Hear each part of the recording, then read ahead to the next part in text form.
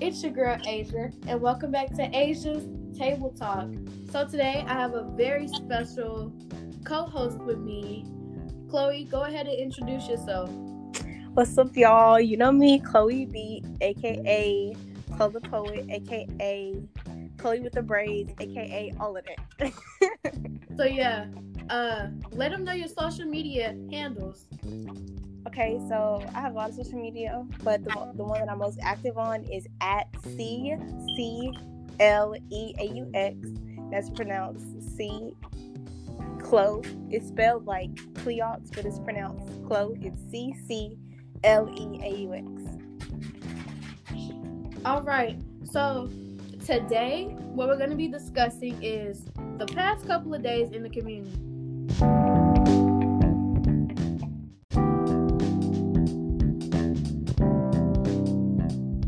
Today's outline will be discussing the past couple of days in the community.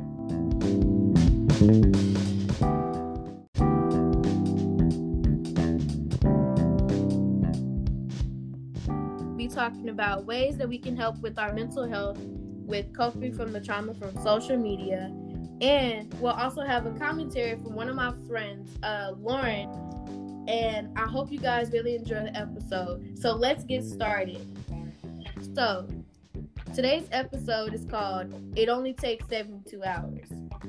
So I first came up with this plan, after hearing about the George Floyd situation. So this is going to be a part of many other episodes that are collaborated into segments called Protect Our Black Men. So basically, this is war, because at the end of the day, it's not just us who are here in society, but it seems like we're the ones born with targets. And it seems that we are not what society wants us to be. And when we actually keep silencing ourselves and submitting to the things that the government throws at us to satisfy us when things like this happen, it's not going to keep working. So this is our breakdown of this past Memorial Day weekend. So to start off, we're going to talk about the Amy Cooper situation in New York. Chloe, I'm going to let you start on this one. Okay, so for those of you who do not know, basically there's a video circulating of a white woman who is calling the police on a black bird watcher because, hold on, let me get it together, y'all. You're probably going to have to edit that out. Right. You're fine. Okay, so basically this woman called 911 on this black bird watcher because the bird watcher asked her to leash her dog, right? And so basically, to me, that is kind of outrageous because it's a law that dogs are supposed to be kept on a leash when they're on public property. If she was on her own private property, then I would understand maybe the need to call the police and say, hey, this man is trying to tell me to be on my property. But no, you're in Central Park. I think it's a national park, but if not, at least it's a public state park. So you need to adhere to the law. So you can't just get mad at this man because he's trying to tell you to adhere to the laws, and then you're trying to basically scapegoat him. That's the thing that came out to me in this when I was reading and researching. The word that came to my mind was scapegoat, because she messed up and she was wrong. She didn't follow the law, and this man was trying to enforce the law like most citizens do. She wanted to throw back the penalties onto him because she was doing the wrong.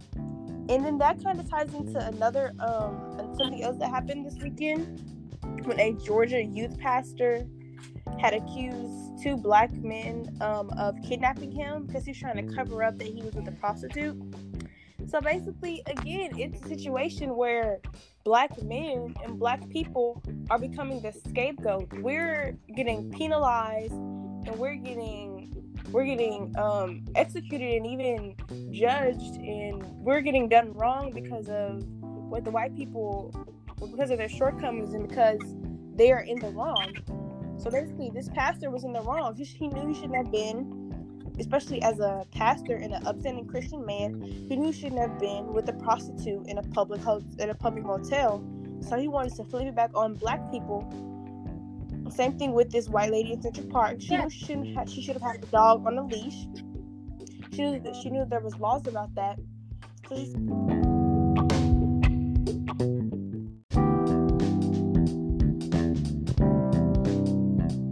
flipped it back on the black people. It's like we're always being scapegoated. They're always throwing back the penalization on us because of what they're doing wrong. And that is the perfect term, scapegoating. And scapegoating is actually it's a hostile way to discredit, like it's a discrediting routine. So for those of you who don't know what scapegoating is, it's trying to move the blame or responsibility from oneself to a target person or group. Usually when you're scapegoating, there's feelings of guilt, aggression, blame, suffering that are transferred away from one person so they can resolve or avoid those feelings. But basically, it's just the displacement of responsibility, of blame. And, you know, it happens a lot to all of us. And even though it hasn't been a physical scapegoating for everyone, it's always been in situations where people feel that, it is necessary to say that a black man is being characterized as a thug, as a criminal, so I'm going to blame it on the black guy because the black guy is closest to a thug. That is closest to the description. Right.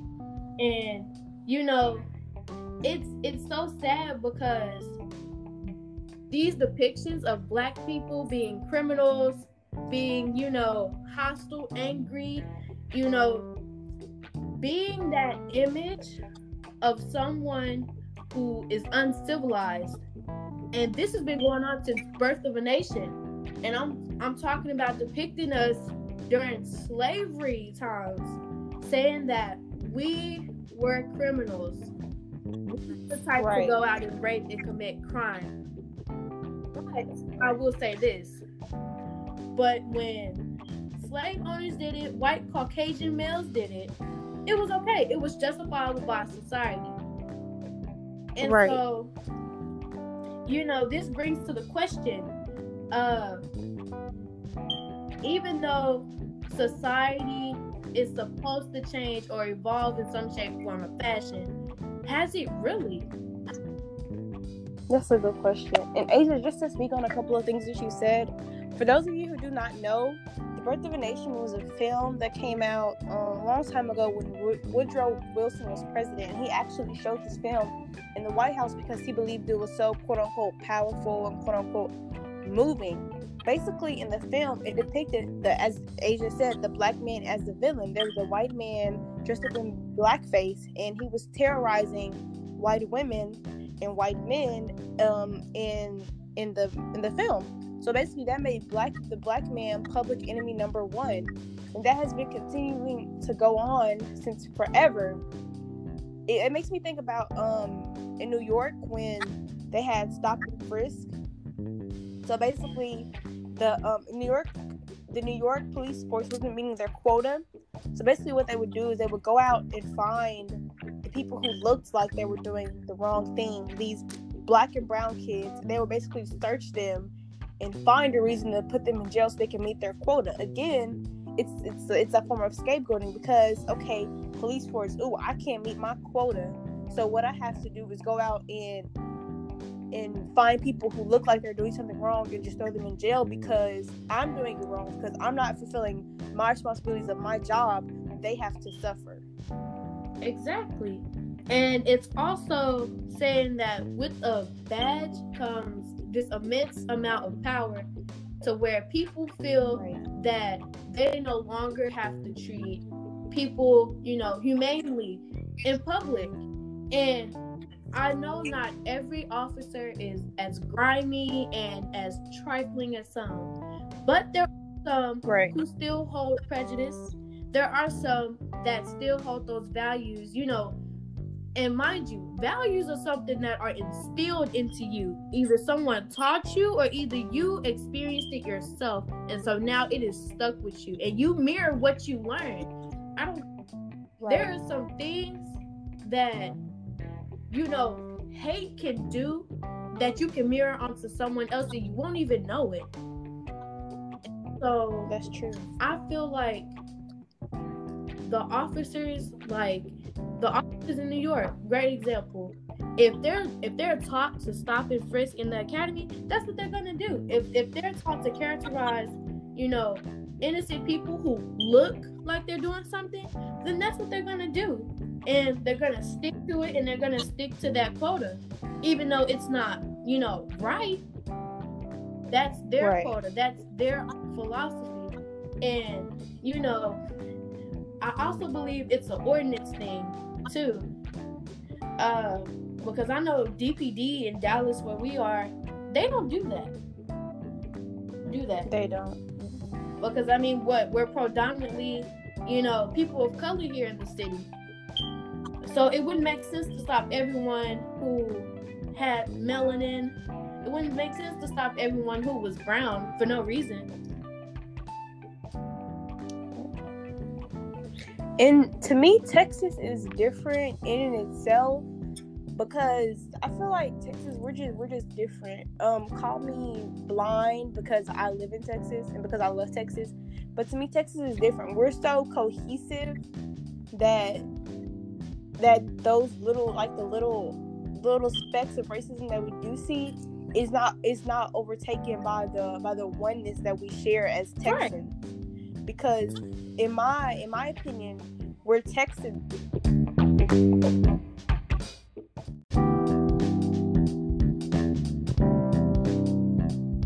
first, then we're black or white or Hispanic, then we're whatever else we are, but we're Texans first. I feel like that's the great thing about being a Texan is the unity. And that's just what I have to say about being in Texas. I'm just very pro Texas. There is nothing wrong with that. I almost said ain't. That's real country. But also, getting back into the police, there's been a lot going on with George Floyd. He was killed on May 25th, Monday. Police brutality, they kneeled on him until he couldn't breathe. The main quote that they took from his death, is that he said, "Please, I can't breathe." And I know a lot of people, when they heard those words, they thought back to 2014. This just happened in 2014, 6 years ago, to Eric Gardner. Am I right? Yes, that's true. And so it's so weird to say that we have not made progress.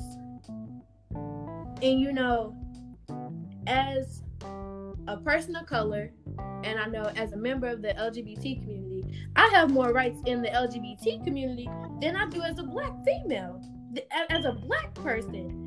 Excuse me. So it doesn't add up to me why, we're still going through this. I understand that history repeats itself, but it's at some point where we have to step in. Right, and Asia, just to speak to what you said about how it's not changing, I was reading this book, and the author made a very compelling point, and some people are not going to like this, but have to listen so you can understand the truth behind it. She said that Barack Obama being elected as the first black president was one of the best things and one of the worst things to happen for Black America. It was one of the best things because we finally felt represented, we finally felt like we had a voice, but also it made other people who are not of color think, oh, there's a black president, racism is solved, we don't have to protest, we don't have to put affirmative action, we don't have to do any of these things to make the situation better for black people in America because they already have it better, there's already a black president, which is false, which is why we continue to see these things recurring, while we feel like as a black community things just aren't getting better, because they aren't, because people who were in power and who would normally say, okay, let's do these things to help black people, they're drawing back because, oh, you had a black president, you'll be okay. This is the kind of attitude they take towards it, you know? They kind of take the attitude of, oh, you had a black president, you'll be all right, you'll be fine. You don't have to worry anymore. There's a black president, you'll be good. They kind of use that as like the, I don't know how to phrase it, but they use that as like as an answer for everything. Oh yeah. So we're like, we need to fight for us. I told you, like in the beginning of this episode, I said they're using things like that to say that, you know, hey, you're satisfied now. You should be satisfied. Right. You've had a black president. You're satisfied, aren't you? No. Because even though we've had a black president, we've still had to deal with, you know, him leaving office and another president coming into term, Donald Trump, by the way.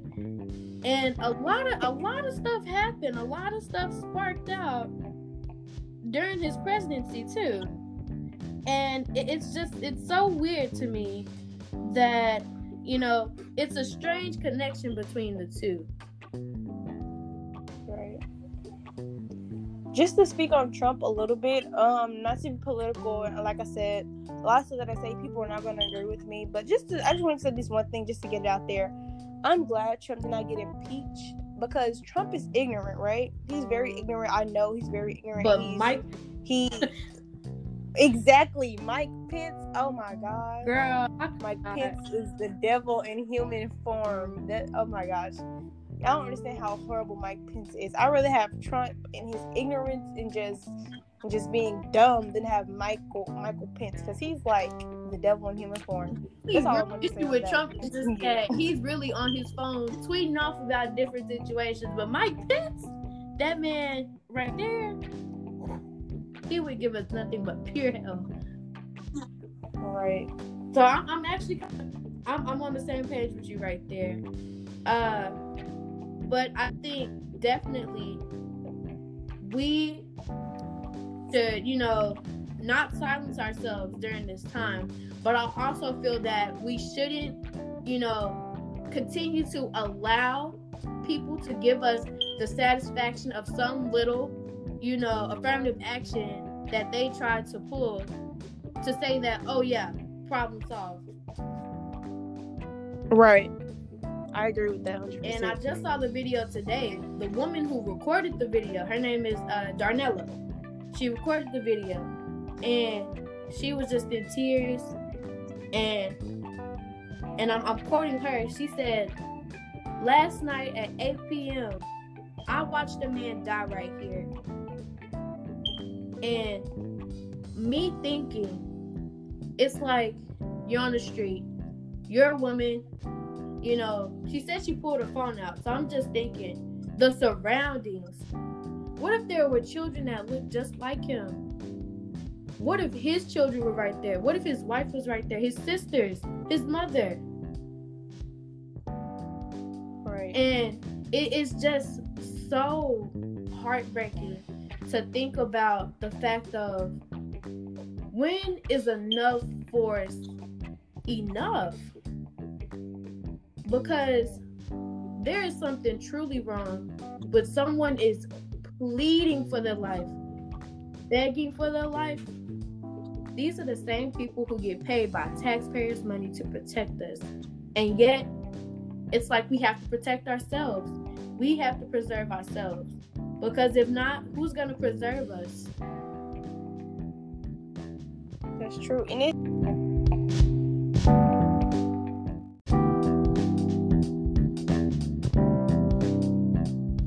it's just heartbreaking because just think about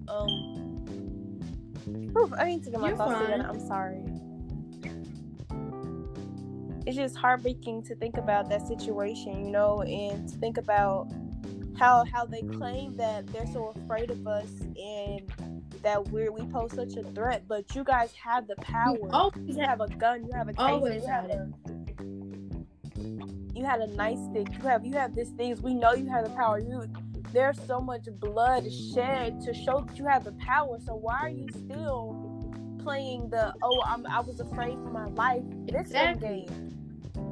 Yes, it's true in some cases. In some cases, it is true. But this man, I don't think this man was posing that much of a threat for you guys to have to literally sit on his neck.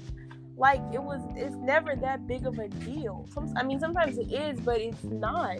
But it's heartbreaking. And it's weird how these situations happen, and you know, they go viral online, and you watch the videos, and it's just like they walked up on him. They walked the same. Think about it. The same way George Zimmerman walked up on Trayvon Martin. Trayvon fought back and got killed. He got shot and killed. As soon as we fight back, all hell breaks loose. And then it gives them the motive to say that they were resisting. It's life or death. That's how I think about it. You know, and I think that it's very important that we take situations like this and I understand that we need to spread awareness on social media, but, you know, seeing this happen on social media just wasn't the best thing, because we've already been through so much. And it's like, wow, we can't catch a break. But I understand, I really appreciate everybody who's been on it, who's been talking about it, because at the end of the day, if you're neutral in the situations that involve injustice, then that means you're just as wrong as our oppressors.